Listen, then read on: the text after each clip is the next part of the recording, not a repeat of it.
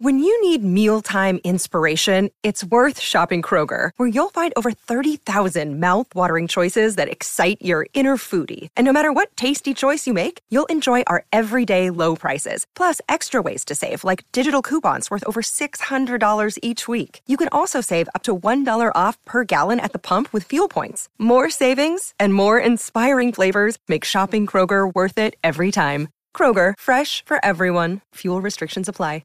Shane Flanagan talking to the boys there. Robbie Slater is on the line as we look ahead to the Asian Cup quarter-final. G'day, Robbie. G'day, Matty. How are you, mate? Love Shane Flanagan, mate, but Ben Hunt's still the go-to man for the Dragons, mate. There's no doubt about that. You know, I knew you'd have an opinion straight away, and that's what I love about it. Hey, talk to me about this quarter-final. And can I start first up? I don't know if you're listening earlier, but I see victories like this against Indonesia. We win 4-0, and then you hear and see criticism, which is easy to find these days. But sometimes I think, mate, what else does Graham Arnold and the Socceroos have to do? I don't know, Matty. You've hit the nail on the head. I actually did a column last week on it, and it's like, and I got a bit of flack for bringing in the Matildas, but it wasn't meant to bring in the Matildas as putting them in any way, shape, or form in bad light. But I put it like this, Bennett. And we saw the reaction to the Matildas in the World Cup last year, which was unbelievable. But if the Matildas went and played 3 group games, won 2, drew 1 against a very good side, then went to the round of 16 and smashed the team 4-0 in a major tournament to go to the quarterfinals, I think we would be sort of applauding and they'd get a lot of credit, and rightfully so, like they did at the World Cup. Okay, they didn't go on and win it, but I think you get what I mean and what the listeners hopefully get what I mean. But with the Socceroos, there's a whole different mindset and attitude. And you know where it comes from, Matty? It doesn't come from people like you. And I've said this to many people who've asked me about this during the week, including mates of mine who are league fans or AFL fans. But like the Matildas, they'll watch the Socceroos. And they're not the ones that do make this criticism and make things awkward for Graham Arnold. It's not the people outside of football. They get sort of, really? The Socceroos must be doing well. They're in the quarterfinal. They just won 4-0. But it's the football people. And that's what gets me. And it's been forever, for decades, that football is the best at eating its own. And it really does. And there's this thing against Graham Arnold. I don't know why it is. It stems back a long time, but particular to the qualifiers before the last World Cup, when we had to go to the playoffs and people were calling for him to be relieved of his job before the playoffs. Of course, he went on and we qualified with the Grey Wiggles in goals, and we had a very good World Cup. All things considered, we did things that no one really imagined that we would do. We pushed the world champions all the way.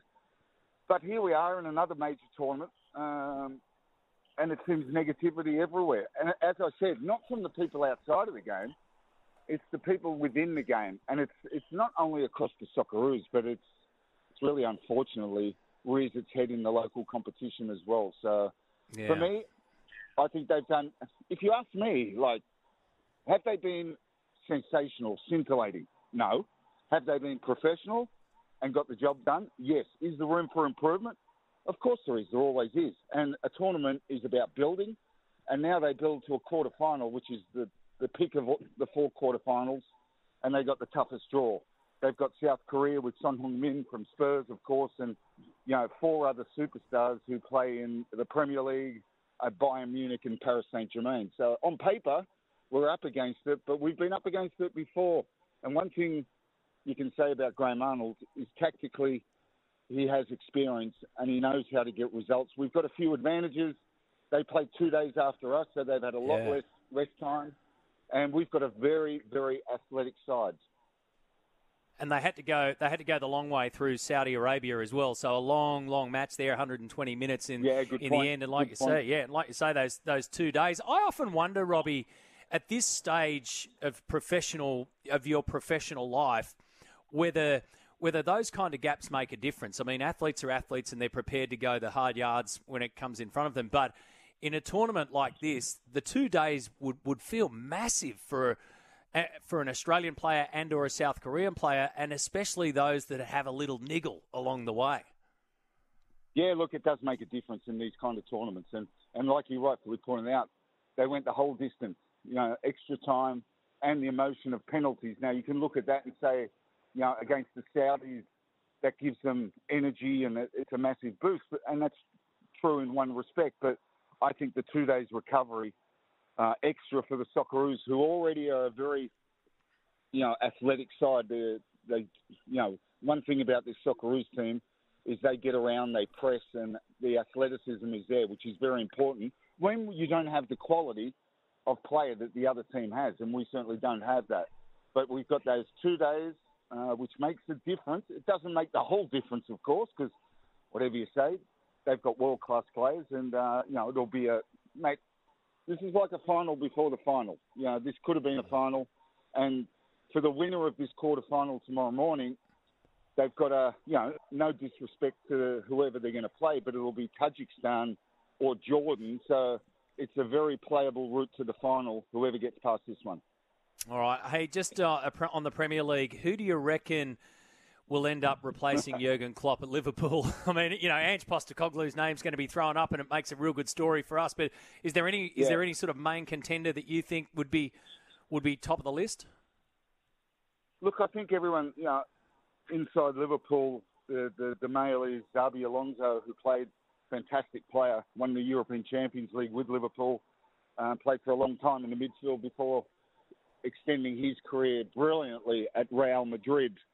He's coaching or coaching, whichever way you want to put it, Bayer Leverkusen in the Bundesliga. They're unbeaten and they're top of the league, which, if you know the Bundesliga, it's normally, Bayern by far who dominate, and Dortmund the other team. So he's doing a great job there, and his name is reportedly at the top of the list. But look, whoever comes in, and Ange's name with what he's doing will be thrown in, but I think he's on a journey at Spurs, and I think he'll stay there.